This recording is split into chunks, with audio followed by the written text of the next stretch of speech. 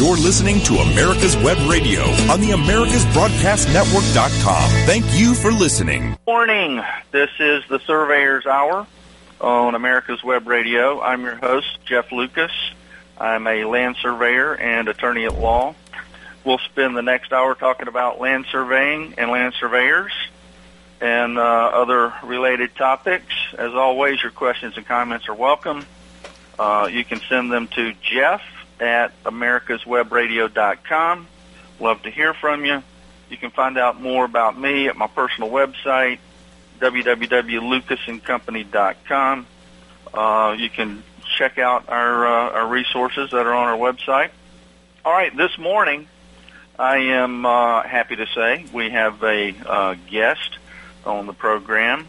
Dr. Bill Hazelton from Troy University is joining us this morning, and we're going to discuss hopefully a wide range of topics related to surveying. Let me tell you a little bit about Dr. Hazelton. He's an associate professor in the Geospatial Informatics Department at Troy University in Troy, Alabama. Originally from Australia, he moved to the U.S. at the end of 1995 to take up a position at The Ohio State University, where he stayed for almost 10 years. In Australia, he worked as a surveyor for a rural water authority, as a glaciologist in Antarctica for a year. We're going to have to find out about what that's all about. Dabbled in farming and a couple of business enterprises, completed a PhD, and taught GIS and various earth sciences for an Australian university prior to the move to the U.S. In the U.S., he has worked for several different institutions and has been able to visit every U.S. state. Coming from outside the U.S., he studied the nature of the U.S. surveying profession and industry so as to better understand its needs when developing academic programs. Bill is married with 3 adult sons, has been licensed in Australia for 35 years, and has enjoyed a wide range of different applications of surveying during his career. Dr. Hazelton, welcome to the show.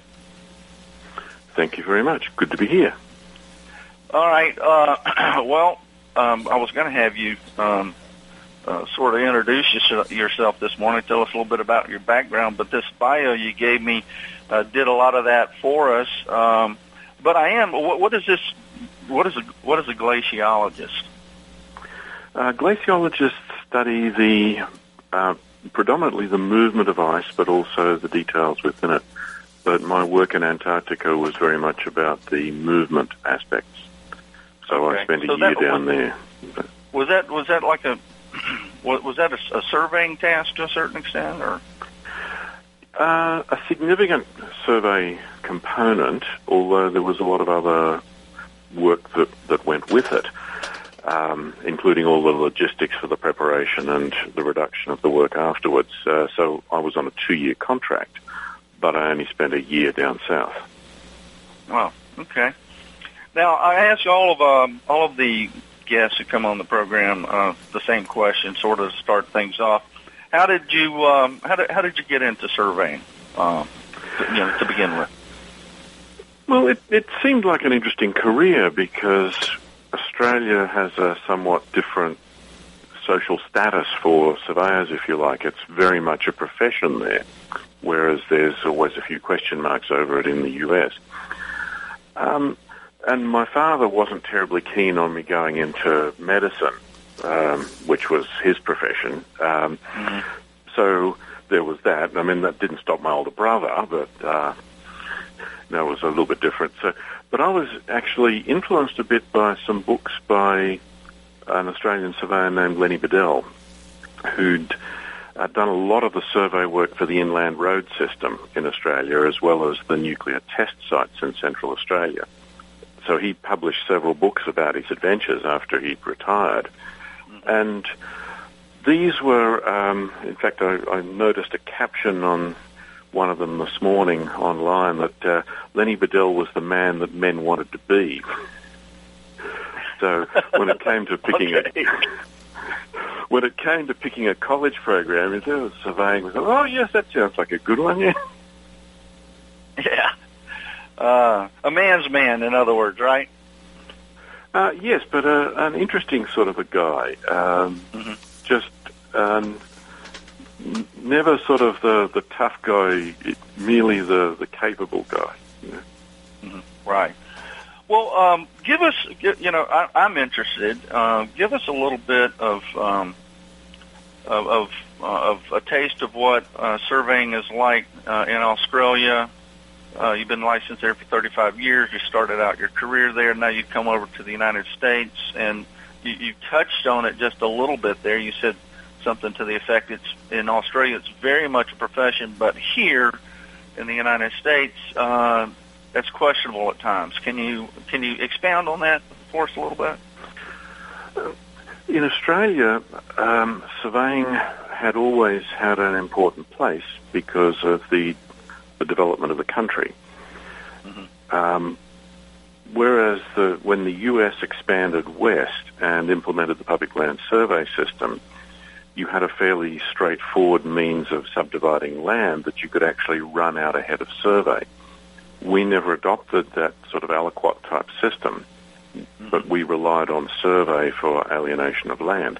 So the surveyors were really the first people to come through when it came to expansion and development, and everything was surveyed ahead of actual alienation. Now, of course, there were a few people who got out ahead of the place and squatted on land, and they generally got what were termed preemptive rights.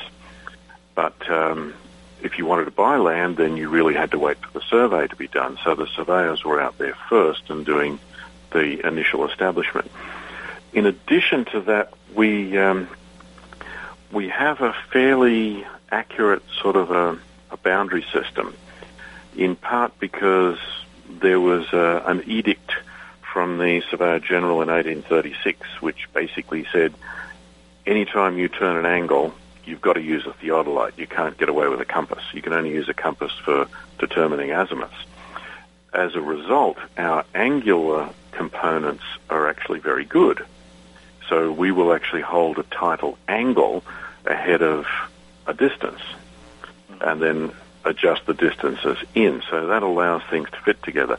The other bit that came out with that edict was that every surveyor will have at least 3 tapes, and a gunter's chain would be a separate thing, but of those 3 tapes, one is going to be a standard tape, only to be used for checking the other ones and for standardization. So the distances always turned out quite well as well. So if I was doing a survey of a mile-square roadblock somewhere in rural Victoria, if I sort of missed by more than about 4 or 6 inches, I'd start to wonder where I'd gone wrong rather than the original survey. Okay. So that made a significant difference to how it worked. Well, okay, so the land, unlike the 13 colonies here in the U.S., which wasn't necessarily surveyed in advance of alienation, as you say, so were y'all working on a coordinate system? You didn't have the grid, the aliquot part grid. Were y'all working on a coordinate system down there, or when they originally surveyed the land? Well, actually, the very first sweep through, and I'll just focus on Victoria because that's the main area I know about. That's the state at the bottom right. That was first given a very quick survey that broke the area down into what we would term a county, and that really has no significant meaning. There's no structure, administrative structure attached to a county. It was just a way of breaking it down, and they were largely, it was largely broken down on natural features, rivers, ridgelines, etc. Right. Then within those counties, it was broken down into smaller pieces, and we were roughly doing the 6 mile square township things, although we termed them parishes. So these were put across the countryside, but there was also a fairly strong understanding that you had to match your survey to the local terrain. So you couldn't just put roads straight up cliffs and things like that. You sort of had to put them in reasonable ways to subdivide property. One other critical difference was that we started with the roads and then went to the property. So the roads remain what under the Australian system is Crown land, so it's the property of the government. And then the land is separate. So you legally can't create a parcel that doesn't have direct access to a public road. Oh, okay. All right. Well, that was very interesting. Thanks for that. Now, did you have anything else to add there? I'm sorry, did I interrupt you? Oh, no. I could go on forever. It's where it's convenient to stop.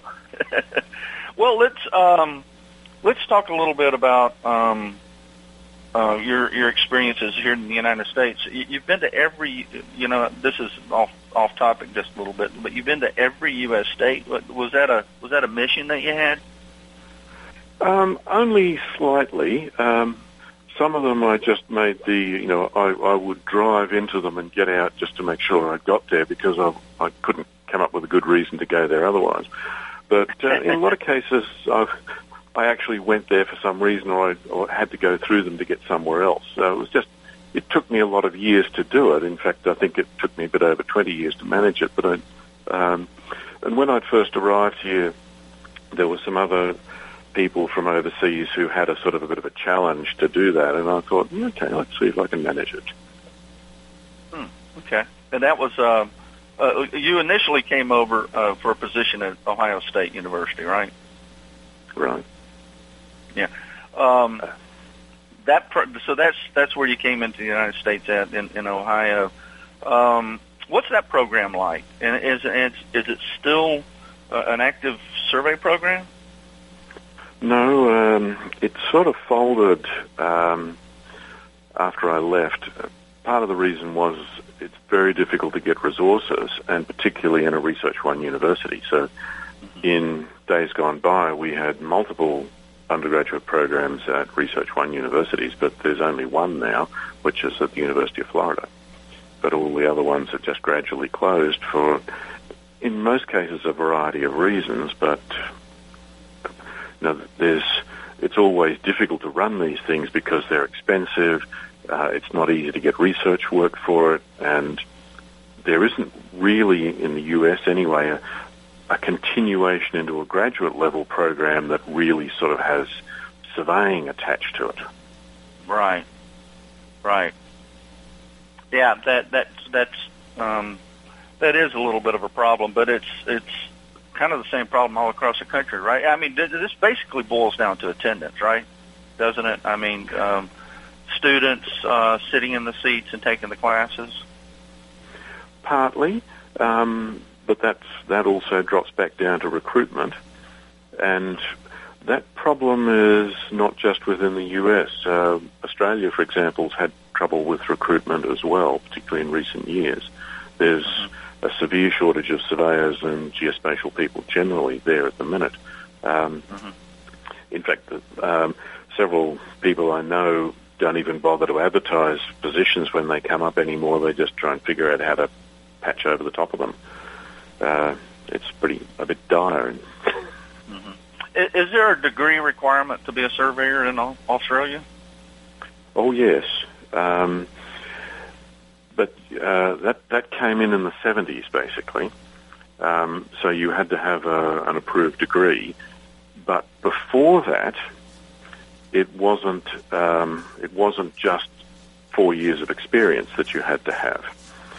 The boards, and this was across Australia and New Zealand because all of the boards are sort of in a collaborating partnership, they would run a series of examinations. And this would run to the order of 17 or so examinations in a wide range of subjects, including geodesy, photogrammetry, law, astronomy, adjustment.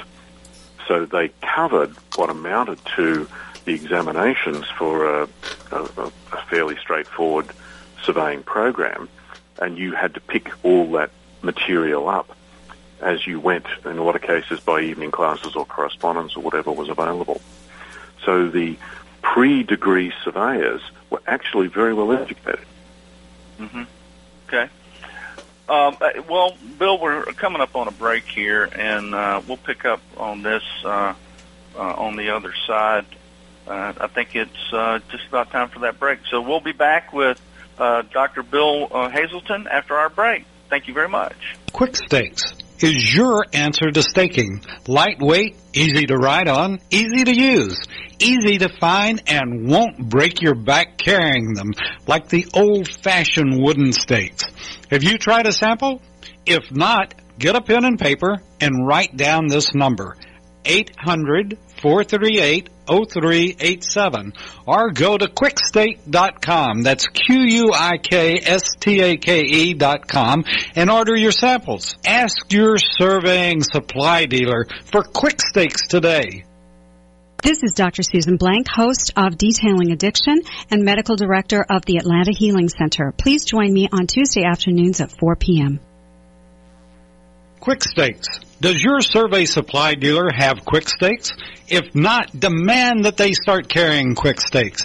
Did you know that Quick Stakes are better for your back than your local chiropractor? Lightweight and easier to use than the old heavy wooden stake. Order a sample today and prove it to yourself. Quick Stakes, your back-friendly stake. You're listening to America's Web Radio on the AmericasBroadcastNetwork.com. Thank you for listening. Okay, folks, we are back. This is the Surveyors Hour on America's Web Radio.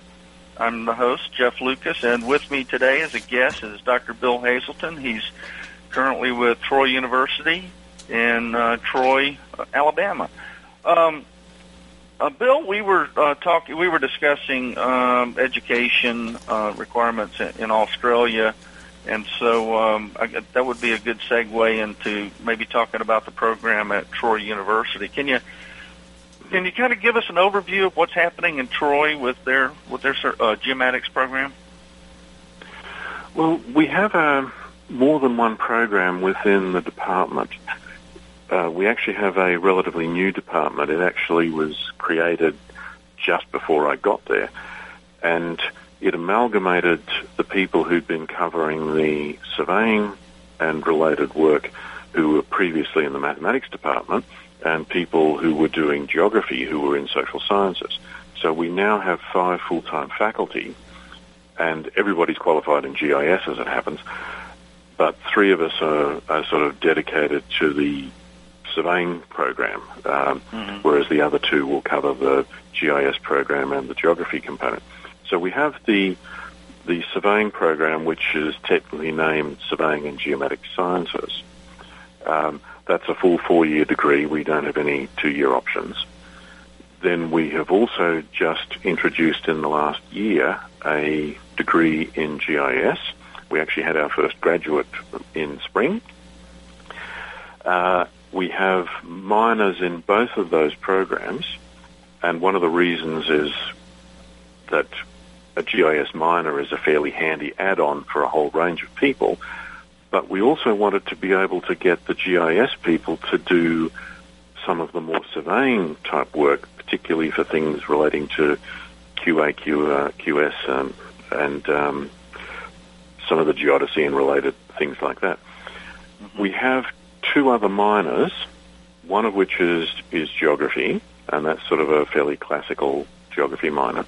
But we also have a minor in UAVs or drones, and that's all done online, and that's been quite a successful little track that we've been running there because it covers logistics, background processes, and the qualifications you need to get to FAA licensure for flying drones.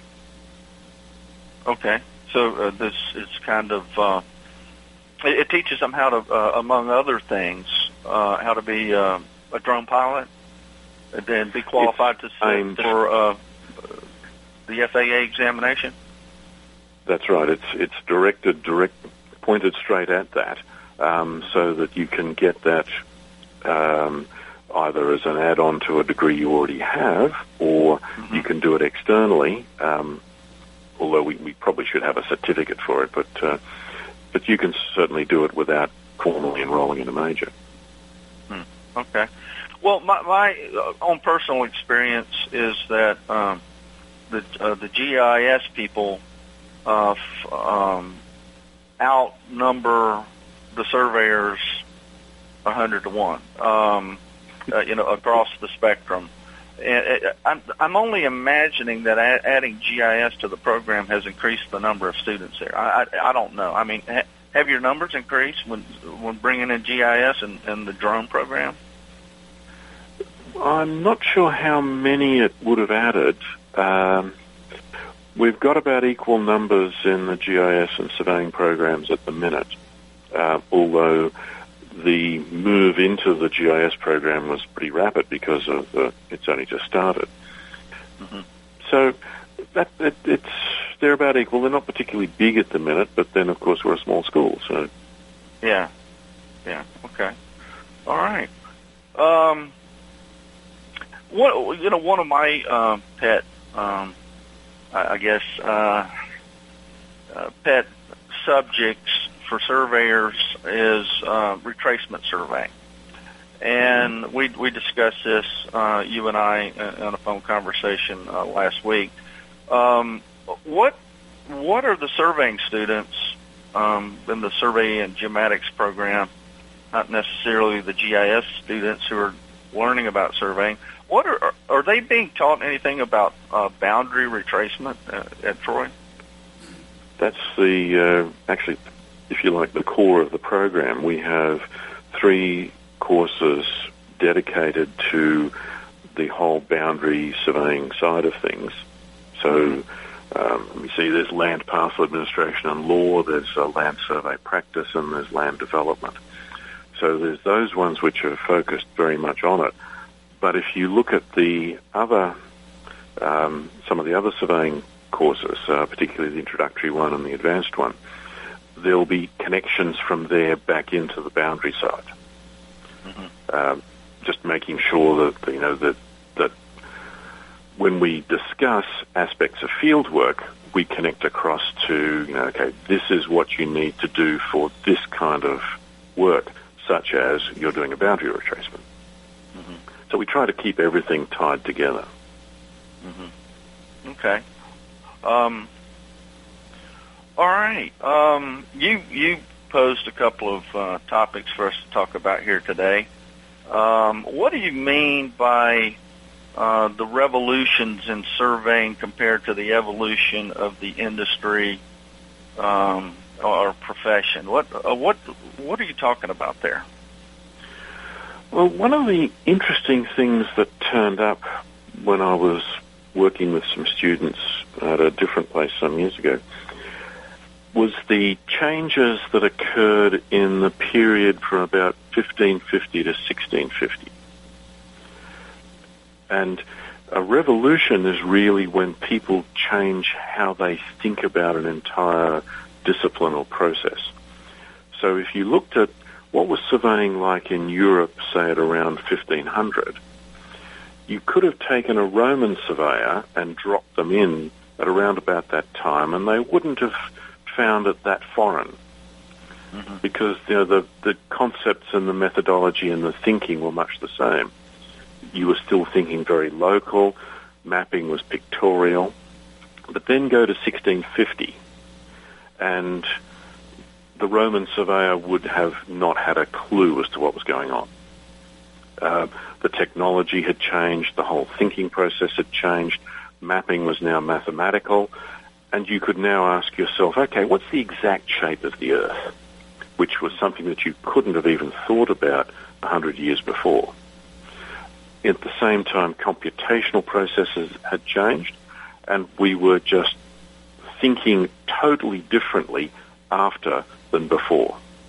Mm-hmm. If you go back through history, you'll find there's another couple, but they're much more spread out. But that other one, the 1550, 1651, is very concentrated.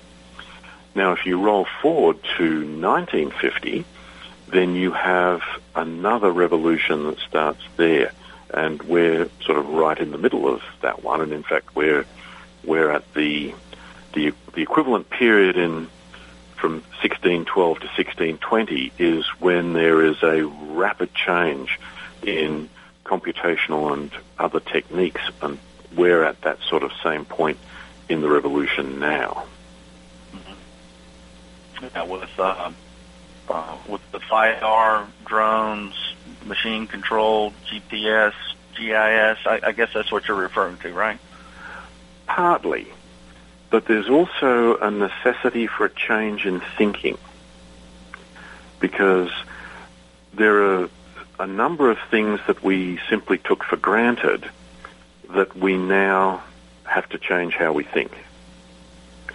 So one of them, which is maybe a bit uncomfortable for some of our listeners, is the concept of measurement. Mm-hmm.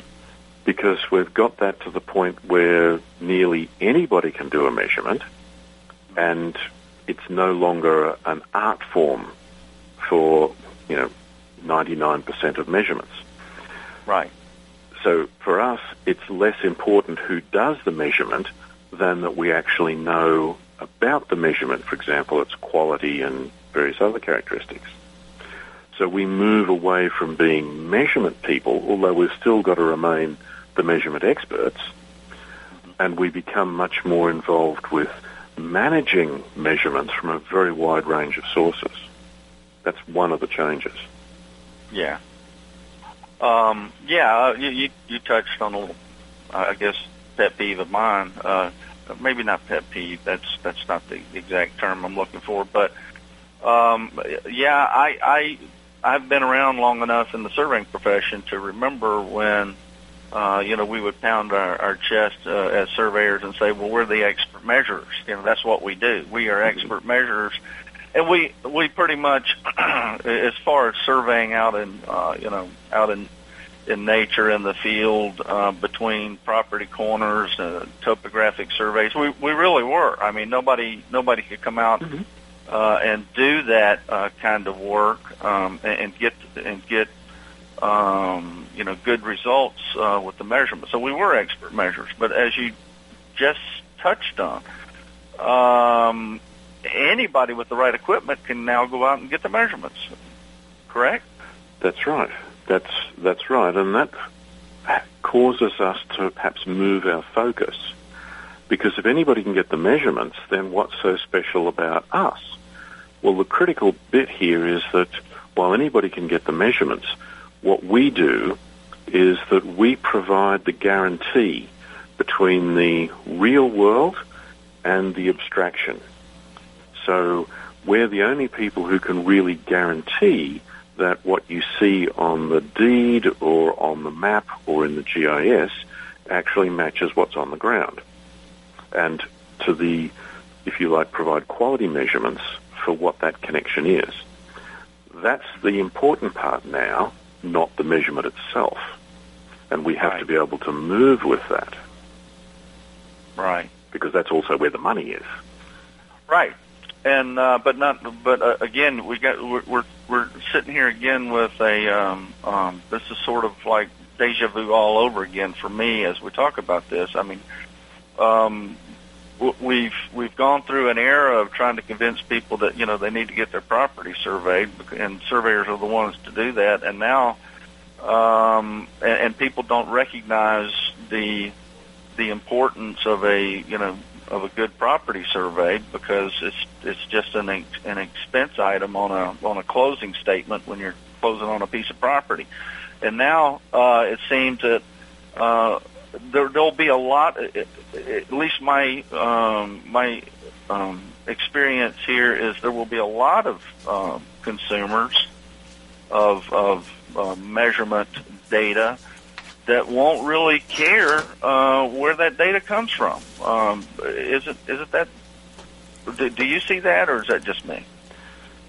No, that's going to be the real thing. But the thing is that for most of those requirements, any sort of data will do. I mean, you go to Google Maps, for example, and the mapping background that's there is just off a topo map in a lot of cases. Yeah. And that's good enough for most people. Let's pick up on that right after the break. We're going to have a break here, folks, and be back with Dr. Hazelton. Very interesting discussion. Back after this break. Quick Stakes. Does your survey supply dealer have Quick Stakes? Yeah. If not, demand that they start carrying Quick Stakes. Did you know that Quick Stakes are better for your back than your local chiropractor? Lightweight and easier to use than the old heavy wooden stake. Order a sample today and prove it to yourself. Quick Stakes. your back-friendly steak. Hello, I'm Dr. Mike Karuchak. Have you ever wondered what doctors talk about amongst themselves? If you do, join us on the Doctor's Lounge and hear the doctors' conversations amongst themselves. Join me and my co-host, Dr. Hal Schertz, every Thursday morning, 8 to 9 a.m. I want to take this opportunity to mention we've got great programming on America's Web Radio, a lot of veteran and military programming, particularly coming your way for this weekend, 4th of July, and we are very proud of our country and very proud of those that have served, past, present, and those that will serve. And we also want to remind everybody that we have the Georgia Military Veterans Hall of Fame here in Atlanta. And if you're coming to Atlanta, be sure and go by that. Go by the Healing Wall in Johns Creek and the Memorial for Vietnam Veterans in Peachtree City. So we'll get right back to Jeff and his guest right after a couple of messages. We'll be right back. Quick Stakes is your answer to staking. Lightweight, easy to ride on, easy to use, easy to find, and won't break your back carrying them like the old-fashioned wooden stakes. Have you tried a sample? If not, get a pen and paper and write down this number, 800-438-0387, or go to quickstake.com. That's QUIKSTAKE.com and order your samples. Ask your surveying supply dealer for Quick Stakes today. You're listening to America's Web Radio on the AmericasBroadcastNetwork.com. Thank you for listening. Okay, folks, welcome back. This is the Surveyors Hour, and our guest here today is Dr. Bill Hazelton, from Associate Professor at Troy University here in Alabama, at Troy, Alabama. We were right before the break, Dr. Hazelton. We were talking about measurements and expert measurers, and how anybody with the right equipment can now go out and be expert measurers. As a matter of fact, David Doyle. Do you know David Doyle? Oh, yes. Have you heard? Okay, right. He was David on the program. And I are old friends. Oh, great. He was on the program a few weeks ago, and that was one of the things I brought up with him. Was he had written an editorial way back in 2013. I mean, that seems like eons ago. Where with the 20, at that time it was going to be the 2020 adjustment. When the 2020 adjustment comes along, anyone, I'm quoting Mr. Doyle, anyone with what would then could be considered to be a smartphone will be able to get somewhere in the neighborhood of 10 centimeter accuracy on the at the 95% confidence level on the fly without base station augmentation. So anybody, I guess, with the new adjustment coming up with a smartphone is going to be able to be, in essence, an expert measurer, certainly more precise than some of the surveying we were getting back in the 1950s, 60s, and 70s. So what is it that's, and we have a mixed with that, we're back to this marketing problem, and you and I were discussing that at the break, this marketing problem, convincing people that they really need to get this data, this measurement data. Maybe not everybody needs to, but convincing people that you should be working with a licensed surveyor, not just anybody with a drone. Yes, you've got a situation where I don't think you're going to quite get to the 10 centimeter level with a smartphone just yet. Part of it actually comes down to antenna issues on the technical side for the phone, but you can get add-ons that you could set it up so a phone would give you that sort of precision, in part because you would also use the phone to connect into a virtual reference network or equivalent system. So you could get down to that level, and in that situation, that's a really great data collection device. Not necessarily for boundary work. It's perhaps not quite good enough for boundary work, but it's certainly good enough for that. What's likely to happen, though, is that you will get an integration between the higher precision surveying that we can do now and the GIS that's being used as a repository for a lot of the boundary data, so that over time you will actually start to get an increase in the accuracy of the results that you're getting on the ground. So a lot of the problems that we've had over the years because of lower accuracy work, simply because that's all the technology could manage, are going to start to get resolved over time. We'll have ongoing records of that. It'll become more publicly available, and that will lead to an overall improvement. Downside of that is that you don't need a surveyor as often, which means that we need... That's just what I was going to ask you. What do we need surveyors for anymore, right? Well, first of all, we need to change how we look at how we get work. Mm-hmm. So in Australia, for example, and I actually snapped a photograph of this on my last visit, if you want to develop a property, and whether it's just split it into two lots to make a couple of townhouses or a granny flat or something, or you want to develop 100 acres, if you're doing that in Australia, your first stop is the surveyor. Mm-hmm.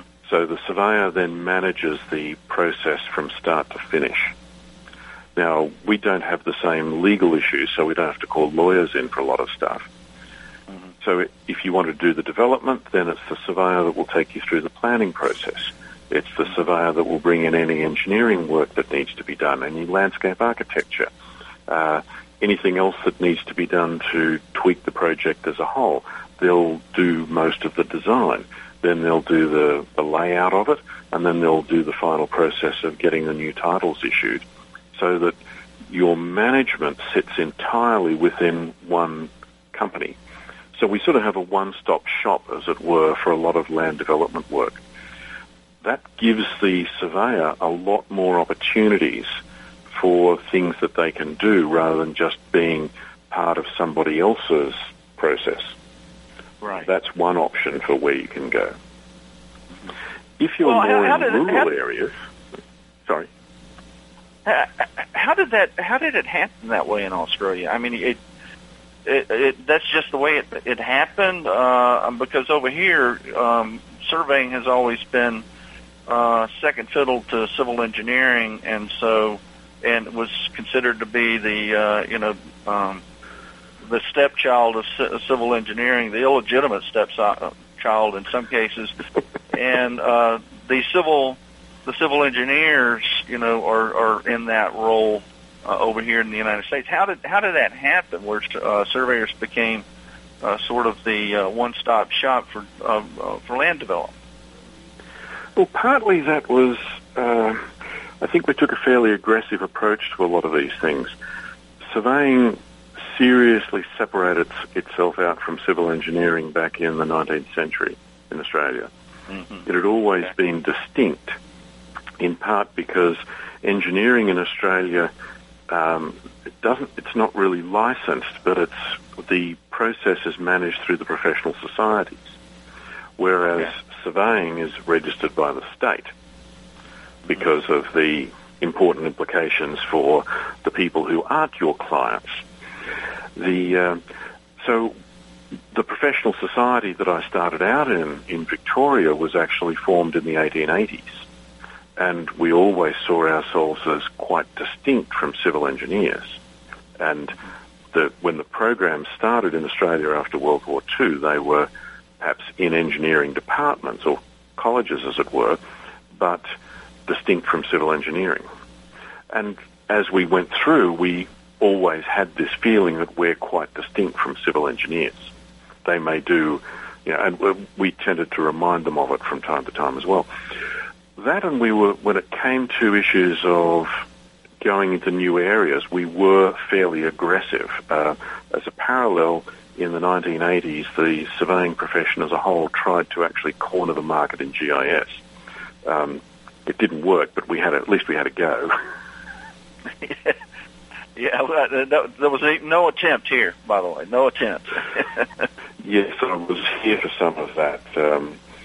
I actually recall going to a professional meeting in Ohio not long after I arrived and somebody told me, oh, yes, I remember. Ivan Mueller came down here a few years ago, and he was telling us about this, this GPS stuff and how it was going to be important and we should be involved. And, well, we know that's got nothing to do with surveying, so, we told him where to get off. So.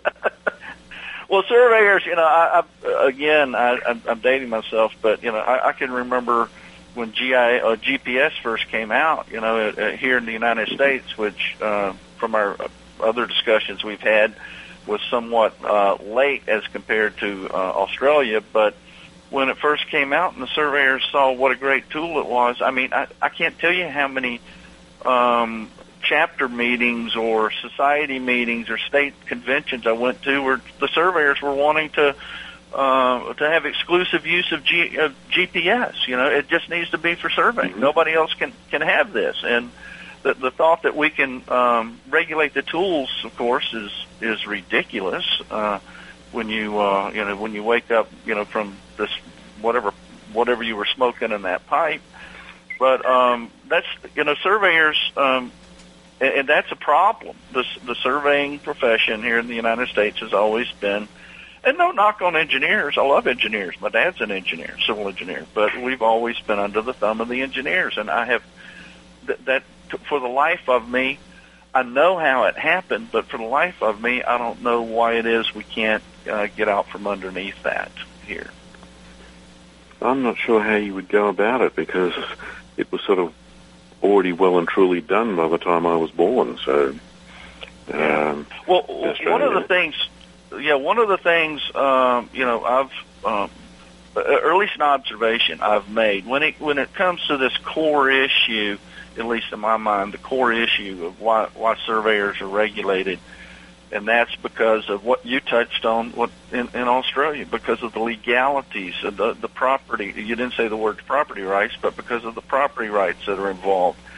And we have, as at that core issue, the land surveyor in the United States, whether they know it or not, I remind them of this all the time, we are the only people licensed and sanctioned by the state in the United States of America to go out into the field and render a well-reasoned opinion on the only question we have in the retracement scenario, and that is where are the property lines located on the ground. We're the only people licensed and sanctioned to do that, and that's why we are licensed and sanctioned. And in that core function, we have more in common with the legal profession than we do with the engineering profession.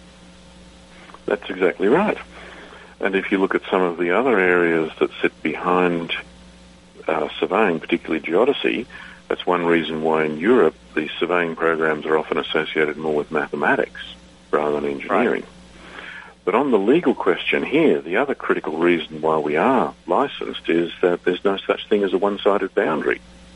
And when we survey a property and determine the boundary of the client's property, we're also determining the boundary of the adjoiners. And if we head down the road and establish a section corner or equivalent, we may affect everybody's property between where our client is and the control point. So we run the risk of actually messing up a whole lot of properties. In fact, with a little bit of care, you can sort of screw up an entire section without too much trouble at all.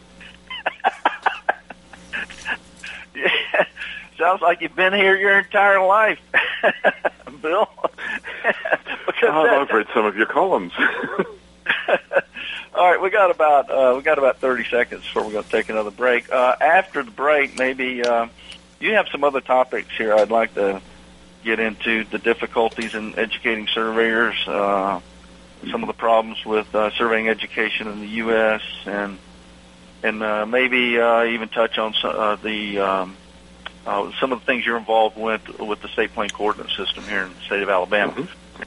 All right, so we will be back with Dr. Bill Hazelton after this break. Quick Stakes is your answer to staking. Lightweight, easy to ride on, easy to use, easy to find, and won't break your back carrying them like the old-fashioned wooden stakes. Have you tried a sample?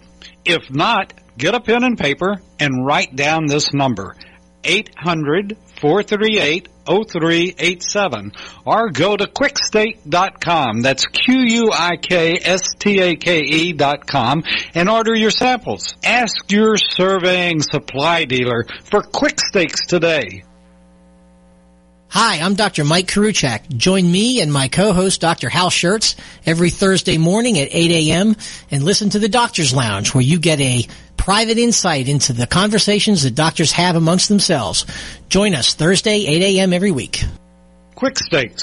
Does your survey supply dealer have Quick Stakes? If not, demand that they start carrying Quick Stakes. Did you know that Quick Stakes are better for your back than your local chiropractor? Lightweight and easier to use than the old heavy wooden stake. Order a sample today and prove it to yourself. Quick Stakes, your back-friendly stake.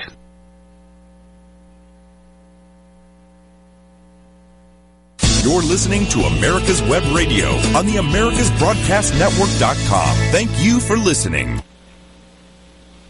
Okay, folks, we are back. This is the Surveyors Hour.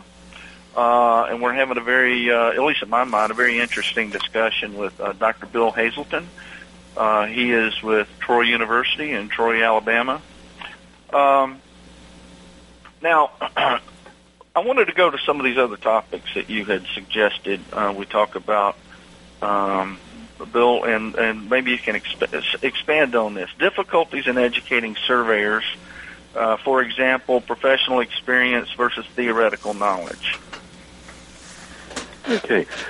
When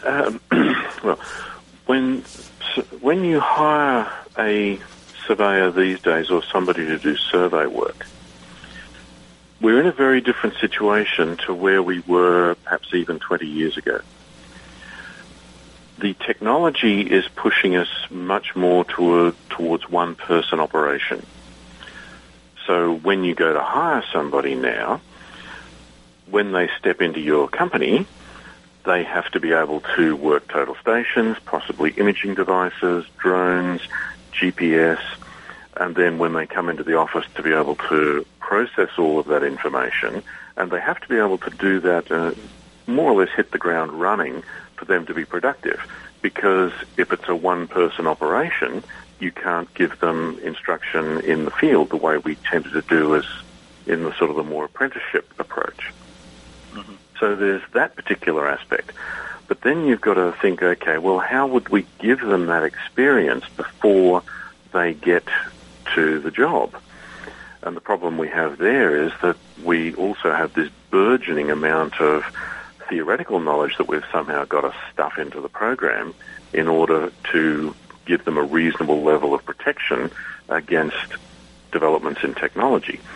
Because technology has a half-life of around about 5 to 7 years, techniques last for around about 10, and theory has a half-life of around about 15 to 20. So during my 40-year career, for example, the only bits of technology that we're still using are handheld pocket tapes. Everything else has undergone significant, if not total change, and a lot of things have disappeared. Right. So we have to make sure we've got the theoretical foundation so that the graduates don't become obsolete, possibly by the time they've graduated, but we also have to have them up and running on a wide range of different technologies and balancing that in what's really only 3 years when we've got them, because 1 year's on general studies. It doesn't leave us a lot of time. Mm-hmm. Yeah, and you that kind of touches on a problem, not just in educating surveyors, but in just having good help at your surveying company. You know, you can spend a lot of time teaching them about the tools of the trade, what we're using in the field, GPS in particular, drones now, and other stationary LiDAR and other such tools, and teach them about theory. And then what happens is we get some little recession comes along, and those are the first people you'll lay off, and then we come out of the recession, and where these people that where these trained people that used to work in our companies, and they could go out in the field by themselves and competently collect data. That's a major ongoing problem. So one of the things that I think a lot of survey companies and even government organizations need to do is look at how do you diversify your income streams. Mm-hmm. What other things can you look at? GIS has some significant possibilities here. And if you're working in part of the reason for that is that it can be used for asset management, and during a recession, that often becomes particularly important in order to reduce the costs of managing a wide range of assets. Mm-hmm. The other critical bit is that in rural areas, we have a lot of economic pressure on agriculture, and one of the ways of making agriculture more efficient is various aspects of precision agriculture, and that relies on ongoing data collection. A significant amount of that can be done by a surveyor with a drone, with soil sampling, a range of other means of just collecting different data in the field and bringing that into a more GIS environment. So that gives you another potential income stream in a region rather than just relying on the more traditional surveying. Well, that reminds me of the discussion we had before the last break. Over in Australia, the surveyors, before your time, you were born into it, the surveyors are sort of the one-stop shop for land development. Now, are we teaching, maybe not at Troy, but are we teaching the surveyors about planning and land development kind of sort of issues? Very little. It's first of all, if you want to introduce something like town planning, you have to have somebody who can actually teach it. And we had that at Ohio State, and I managed to find a planner in Anchorage to teach it when I was at the University of Alaska Anchorage. But it very much depends on having somebody who actually knows what they're on about, rather than just you parroting what you learned 20 years ago. Right. And keeping that up to date. So you need a real diversity of people to support a surveying academic program, and that isn't always readily available because you've often got to put the programs where there is support for them. As Alabama found with putting a program in, Troy was the only place that seemed prepared to take it, and they had no engineering capability at the time. Troy University. Troy didn't have an engineering school. Had no engineering at all. In fact, it's only just this year starting now that they're going to have a small program in electronics engineering somewhere. Oh, okay. So basically, it's that's one of the beauties I think of Troy University is as long as we can get recruits to come in there and sit in those classrooms.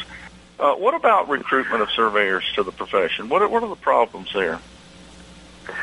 Well, the thing is, you've got first of all, huge competition, and even within other areas that you would attach to surveying. To give you an example of this, back in the 1990s in Victoria's a small state for Australia. It's somewhat larger than Alabama, but the population is about the same as Alabama's population, about a bit under 5 million. Mm-hmm. We had two competing surveying programs that were collectively pumping out about 80 graduates a year at that point. Wow.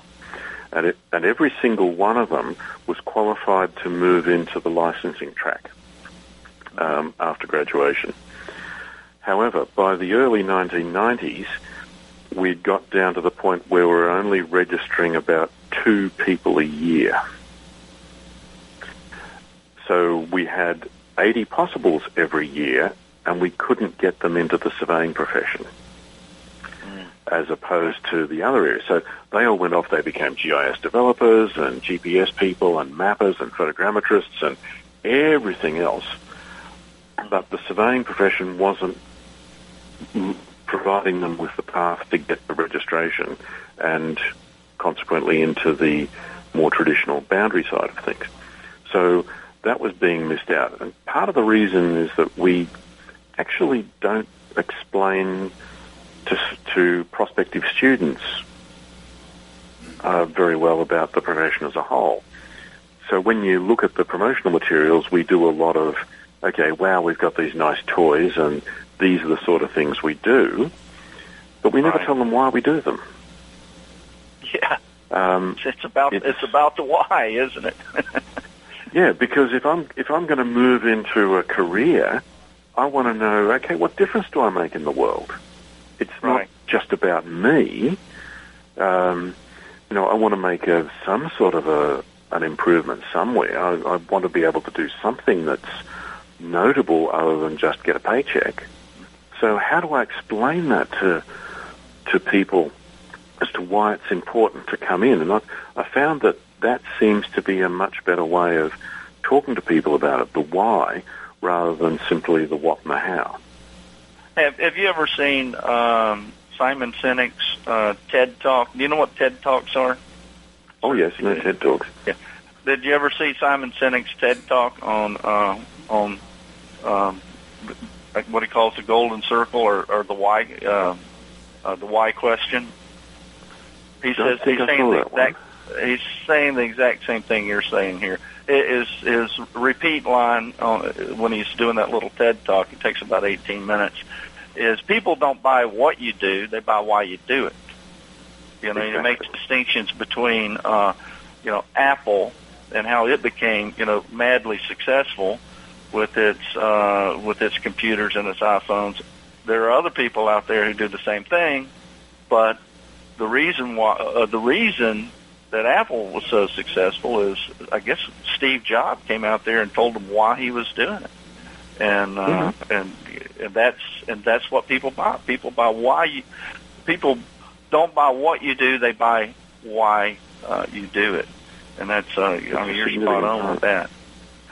We've probably been talking about this. We only have maybe a minute or two left here, but we've been talking all around it, but I haven't asked you the question. What do you see? What does the future of surveying look like to Dr. Bill Hazelton? Now that depends on where it is. It's going to be very high-tech and probably a lot more theoretical. It's going to be very heavily image-based when it comes to data collection. We're also going to be very agnostic about where our data comes from. As long as we know about it, then we can deal with it. We're also, in order to be successful, everything we do ultimately helps somebody make a decision. But one of the problems with that is that we often don't know how the decision is made, so we don't know what the critical information is. We need to get involved with the decision process right the way around the loop so that we can actually be more successful in dealing with what we do and also make ourselves more essential to the process, which is also a way of safeguarding ourselves economically. Yeah. Well, that's pretty good. And with that, Bill, we're gonna be able to wrap the show up. And Dr. Hazelton, I appreciate you being on today. I thought it was a great show, mainly because of you. And thank you so much. And I'll be seeing you in a couple days down in Gulf Shores. I'll be looking forward to it. And thank you very much for inviting me on the show. Okay. Have a great day. You're listening to America's Web Radio on the AmericasBroadcastNetwork.com. Thank you for listening.